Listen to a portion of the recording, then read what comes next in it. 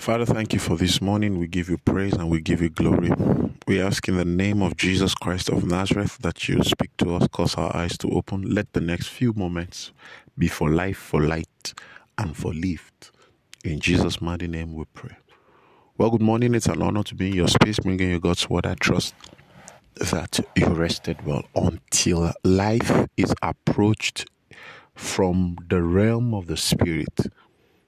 There is no possibility of mastery. When you check life, you will find a lot of gaps, unexplainable gaps. You will find unexplainable happenings. Why does a man get up and agree to strap a bomb around himself and go and explode a place? Now, you can give it an explanation like, oh, people are just wicked. Oh, people are just religious by gods. No, that is a spiritual force at work. Something beyond him has touched him. You see, that is why David will say, a fool has said that there is no God. Because it is the height of foolishness to deny to deny God actually means to deny the supreme being of the spiritual realm. It is the presence of God that brings order to the realm of the spirit. So to deny him is to be a fool. To deny him is to say there is no realm of the spirit. And there is a realm of the spirit. Everything that is manifesting in the physical has taken root in the realm of the spirit. There is a realm that is bigger than this three-dimensional realm. You are not just susceptible to mood swings. No, you are under an influence. You wouldn't know.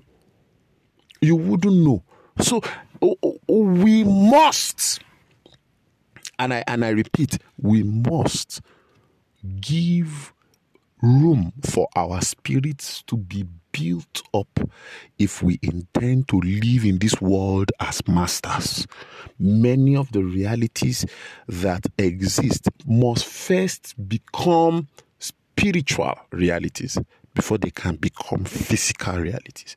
There is no physical possibility that is not backed up by spiritual reality. For example, the possibility of living your life on the earth without sickness is a possibility, but is backed by spiritual reality. He was wounded for our transgressions. He was bruised for our iniquities. The chastisement of our peace was upon him, and by his stripes we are healed. This is a spiritual reality that while he was being wounded and that was being seen in the physical, it was our sickness that he was taking. It's a spiritual reality. First and foremost, you have to travel beyond the cynicism of the mind. You have to travel beyond the doubt and the sarcasm of your thought life.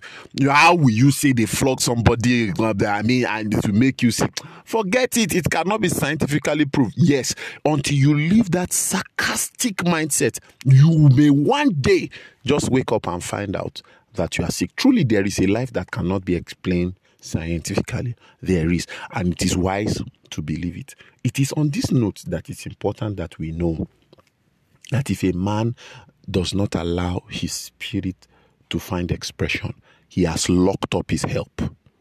Releasing your spirit is releasing your help. Allowing your spirit to grow is allowing your help to manifest. There is help in your spirit. The map and the navigation systems for life are in your spirit. If a man follows his spirit, he will live a life of victory on the earth. The Bible says in Romans chapter 8 and verse 14, as many as are led by the Spirit of God, they are the sons of God. Quickly you will note from there that sons of God are designed to be led. You will not enter the fullness of your sonship until you learn to be led by the Spirit of God. Being led by the Spirit of God is not something you can pretend about. You can develop yourself in being led by the Spirit of God. Then verse 16 says, his spirit bears witness with our spirits. It doesn't bear witness with our mind. It bears witness with our spirit. That means developing your spirit by the word gives you the opportunity to be more sensitive to the leading of the Holy Spirit. Your answer is in developing your spirit. I trust that blessed you. I'm sure God let me there. I thought to bring you a word of faith and hope.